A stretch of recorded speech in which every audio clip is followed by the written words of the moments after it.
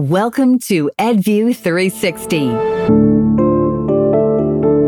We've got to make sure that what we're doing is effective and is working. And if not, we have to determine what's the next best step for the student based on the data. You just heard from author and reading expert Dr. Susan Smartt. Dr. Smartt is our guest today on EdView 360. Hello, this is Pam Austin. Welcome back to the EdView 360 podcast series. We are so excited to have you with us today. I'm conducting today's podcast from my native New Orleans, Louisiana. Today, we are excited to welcome a respected educator, researcher, and author who has dedicated her career to reading success for every child, Dr. Susan Smartt. Let me tell you a bit more about Dr. Smartt before we get started with our conversation. As a senior research associate at Vanderbilt University, Dr. Smartt engaged in research, writing, and teaching focused on improving teacher preparation and reading. Previously, she was a national literacy consultant with state departments, teacher preparation programs, and local school districts focusing on school reform, reading intervention for low-performing schools, using data to inform practice, developing response to intervention initiatives, and implementing scientifically based literacy programs. Dr. Smartt owned and directed a reading clinic for more than 20 years. She has been a classroom teacher, a reading coach, a reading specialist, and a principal. She was an early contributor to the development of letters and past president of the Tennessee branch of the International Dyslexia Association. Currently, Dr. Smartt tutors and provides advocacy services for students with dyslexia. Welcome, Dr. Smartt. Thank you, Pam. Great to be with you. It's awesome to have you. Let's get started. In your experience, you've worked with countless students in classrooms in your quest to help all students learn to read, with an emphasis on those with reading challenges, including dyslexia. Tell us a bit about your career path and why, in your opinion, accurate assessment is the essential tool to seeing every student succeed. Oh, that's a great question, Pam. Thank you. It's loaded. You know, I like to talk about myself, so I will go back 5 decades and tell you the beginning of this literacy journey. I started in the early 70s, and in my early teaching experience, I had a 5th grade class with 43 students in it. And of those 43 students, 5 could read on a pre-primer level. And back then, we used the Dolch words, and we could sort through flashcards and find out exactly how many words our students could recognize. And 5 of my students only knew 5 sight words or Dolch words. So that started this journey. I had been educated at one of the best teacher prep universities and was ready to go and change the world. And yet, when I got these 5, 10, 11, and 12-year-olds who couldn't read, that started this entire journey. So since then, I've always asked, why do some kids have so much trouble learning to read? And how do we determine the best way, the most effective way to teach struggling readers? So that was the beginning. And since that time, I've asked that question and learned more and more, and the research has enlightened us to begin to get more direction. And assessment has been, I think, the key that helps us identify where those kids are struggling and why they're struggling, and then be able to pinpoint exactly where the intervention comes. So I started in that classroom. I decided that more degrees would help me understand how kids learn to read better. So I did a master's degree in reading and special ed, and spent my time doing miscue analysis, counting those, and getting in trouble for answering the wrong questions when asked how to help struggling readers, because I would say, well, let's have them read nonsense words. And my professor would say, oh, Susan, if reading for meaning is the answer, why would you have them read nonsense words? So that was probably in the maybe later 70s when whole language was so prominent, and that's the way that I was trained at that time, even though I had gotten phoneme correspondence classes at Florida State before that. So I went through that period of time. I finished that degree, went over to Vanderbilt Medical Center, worked in child psychiatry. My job there was to do assessment. So all of the students who came in to be inpatients needed to be evaluated. So I started and continued my journey in assessment there. After my time at Vanderbilt University in that kind of setting, I went into private practice. And I began to see kids, all kinds of students with reading difficulties. And I continued my quest to try to understand it more and more each year, each decade that came along. And then probably around 2003, I got exposed to dibbles. I got to go down to Florida. At that time, Florida was doing a statewide training all their teacher in dibbles. So I got that training, and that seemed to clarify some of my questions. If we could have a very quick instrument to screen all kids and identify those who were at risk, and then pinpoint the instruction, gosh, that made a lot of sense.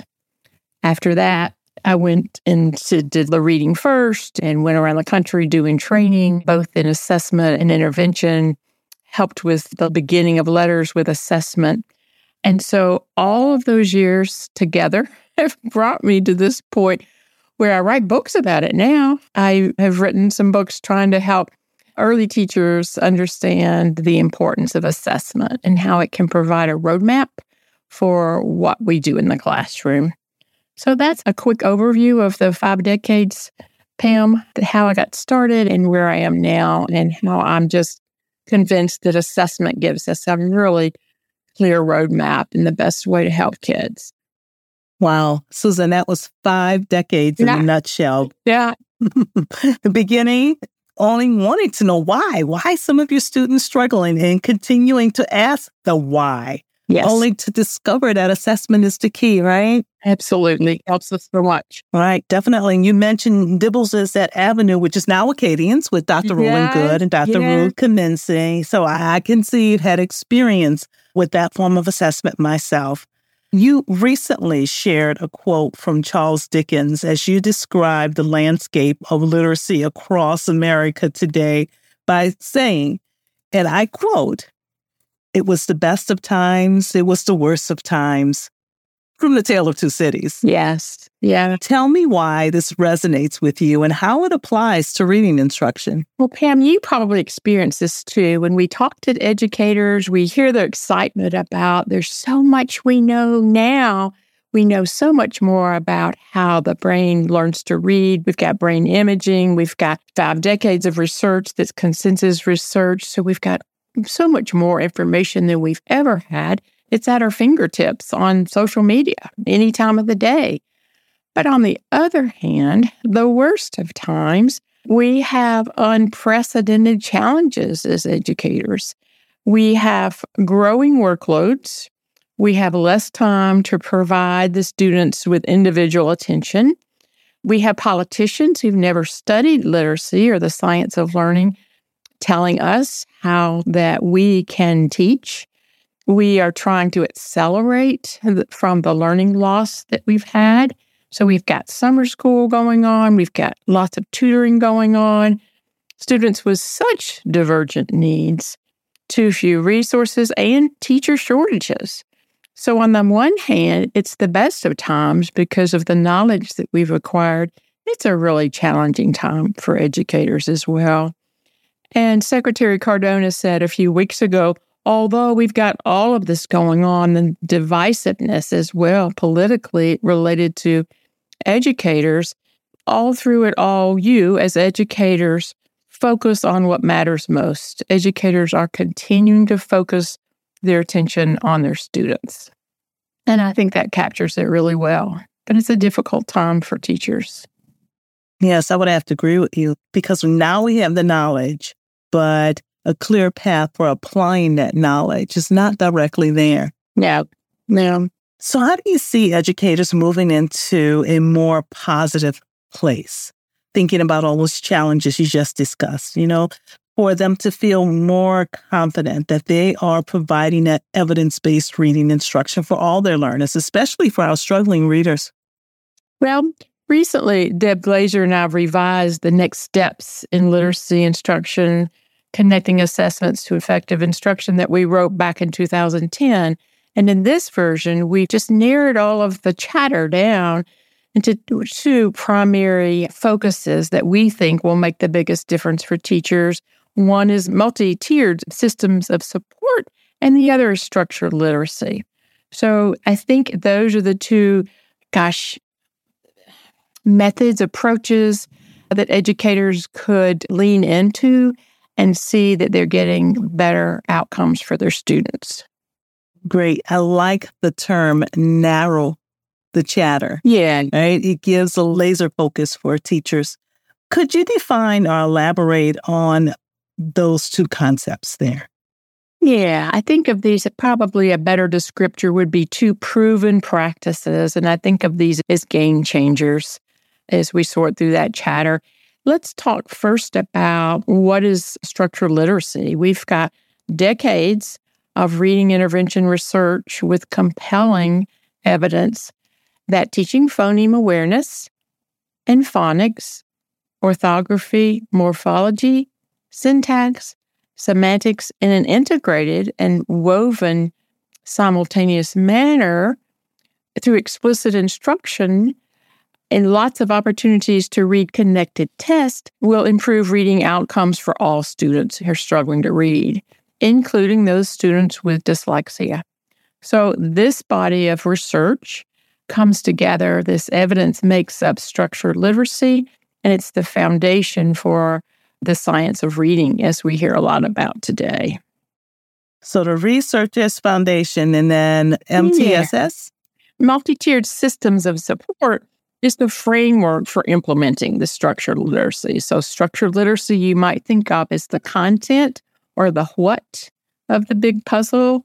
And then MTSS, or multi-tiered systems of support, is the how. How do we do that? It's the framework for implementing it. And it includes 3 tiers of instruction, which are all given to students with varying levels of support that they may need. So with multi-tiered systems of support, it requires comprehensive system of assessments. We look at screening, we look at progress monitoring, we look at diagnostic assessment and outcome evaluation. And the goal of assessment under MTS is then to guide the instruction and the intervention so that we match the instruction to the assessment data to the individual student's needs. So those are the two things that I think will make a tremendous difference in some of the noise or chatter, as we talked about, if teachers can begin to move into structured literacy and MTSS. Right. Understanding the what and the how, as simple as that, right? Yeah. So let's talk a bit about the results of an assessment and the next step. What exactly is an educator looking for, and where do they go from there? Well, one of the things that we've done in this book is provide what's called oral reading fluency decision tree. And in that decision tree, we help teachers take their assessment data from a curriculum-based measure, oral reading fluency, take the screening, and then drill down depending on how the student performs on the screener. We talk about a diagnostic measure, and then we talk about the importance of progress monitoring. So that is included, and I think your participants have access to that oral reading fluency decision tree when they listen to the podcast, and they can follow along. I can go into more detail with that, Pam. Would that be helpful to tell listeners how to use that decision tree? I think so, because understanding what to do next, having your finger on the pulse of where students are so that you can take that next step with confidence. Yeah. And next step is right, but the first step of the next step would be to do a formative assessment and to use this oral reading fluency measure to do that. And then we look for trouble spots in there. So, for example, if you have a student read and the student scores below 95%, it's time to dig deeper. If the student scores above 95% on the oral reading fluency measure, you congratulate your student and you celebrate. That student would appear to be on track for reading success. But as we go down deeper into the decision tree, we look at what would you do if the child was not reading on the path to be successful. So if you have a student whose accuracy is below 95%, the first thing you would do is ask the student to read. Listen to the student read. Are the errors a result of reading too fast? Then talk to the student about when we read to learn something, we read to find out what the author wants us to learn. And that means we need to read every word carefully. So keep up your pace while you're reading to help you remember, read carefully.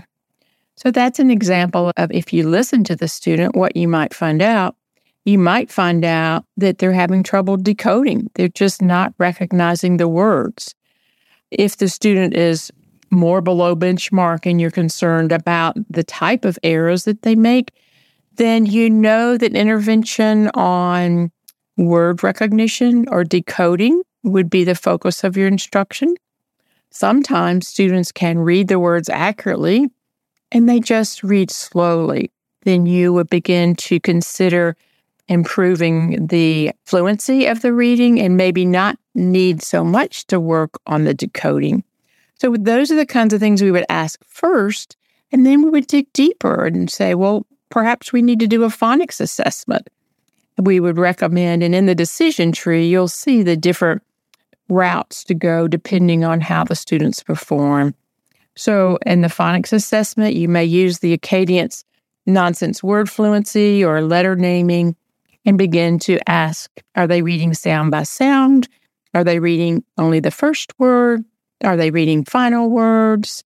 And then there are phonics surveys that can dig deeper. Some are free. We talk about those in the book. Some can be purchased.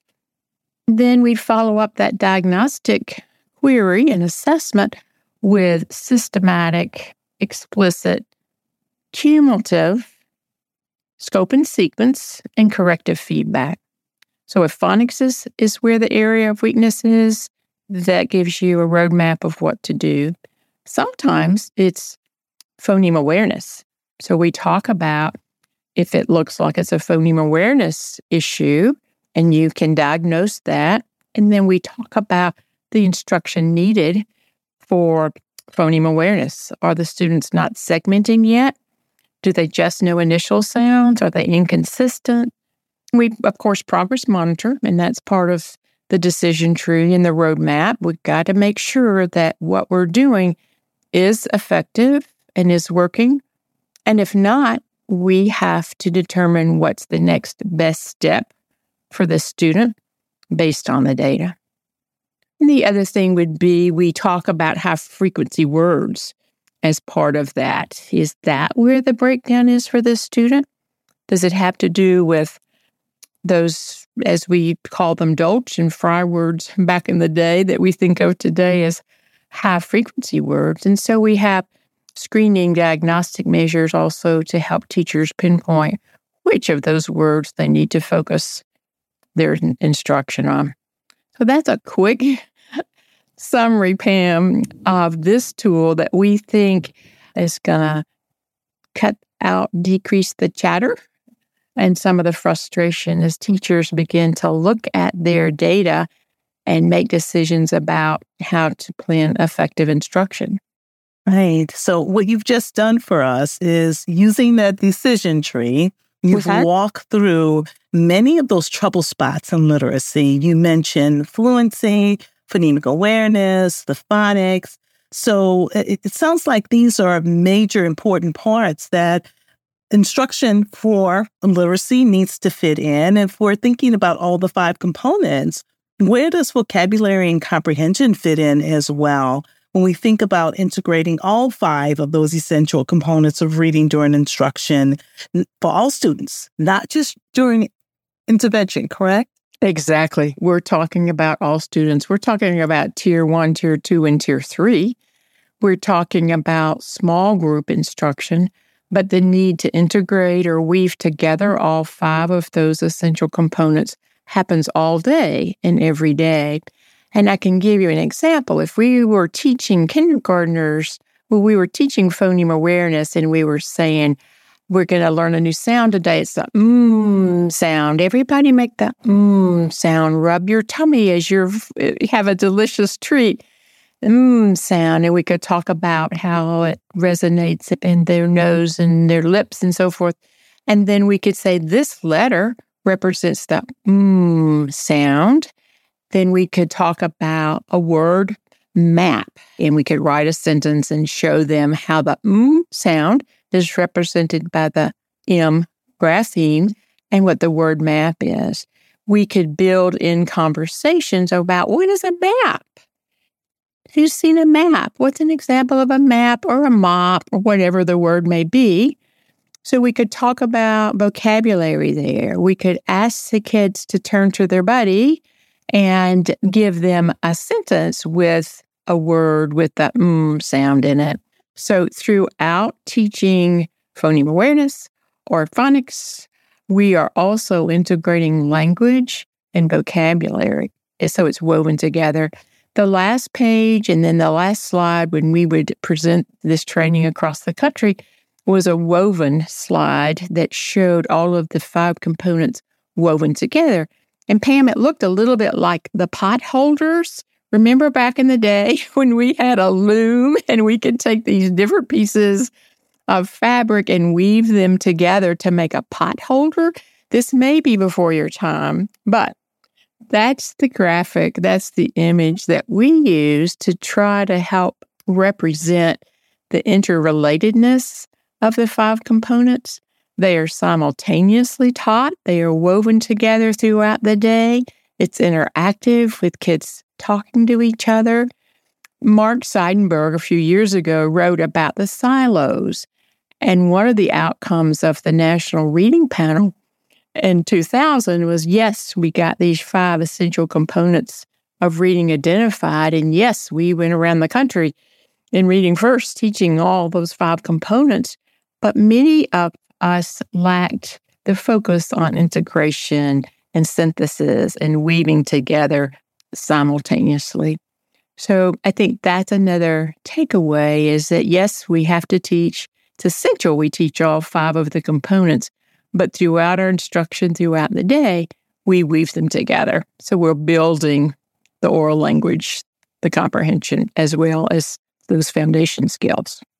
So integration is the key. Would you say that, Susan? I would. I'm trying to think of other words. Integration, simultaneously weaving together. We try to think of as many ways as we can to make that point of not isolation. You just don't do phoneme awareness and then go do something else. Or you don't just do phonics and then go do something else. Throughout your lesson, you're integrating. And getting back to assessment, in a nutshell, tell our listeners how to take the guesswork out of intervention and transform those struggling students into skilled readers. Yeah.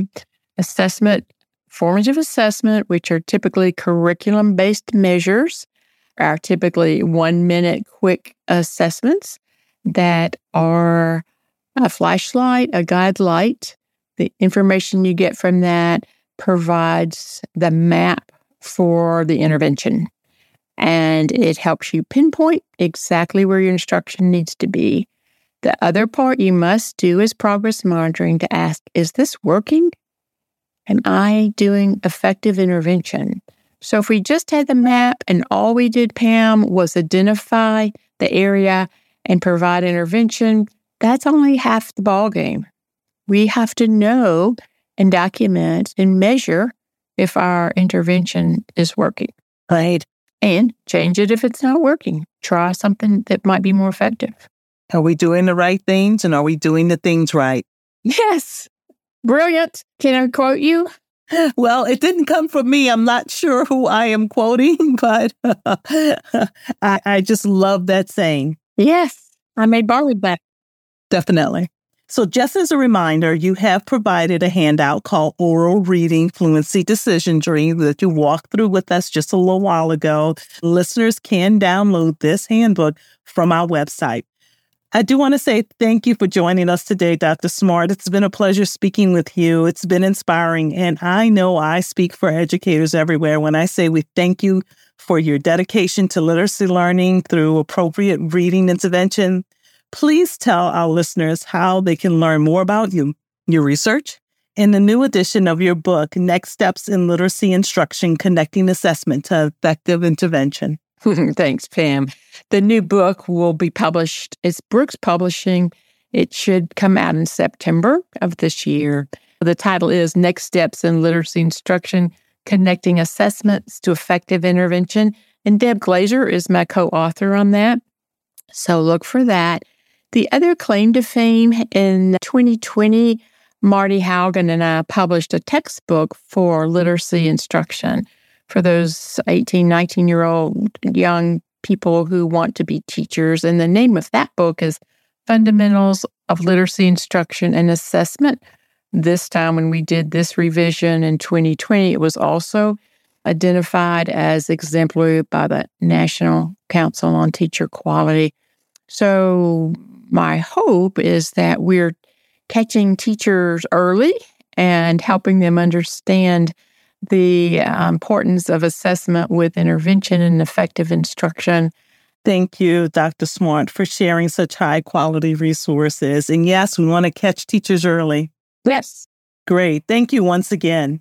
This is Pam Austin, bringing the best thought leaders in education directly to you. Please join us next month for another great EdView 360 podcast. This has been an EdView 360 podcast. For additional thought-provoking discussions, sign up for our blog, webinar, and podcast series at voyagersopris.com/EdView360. If you enjoyed the show, we'd love a 5-star review wherever you listen to podcasts and to help other people like you find our show. Thank you.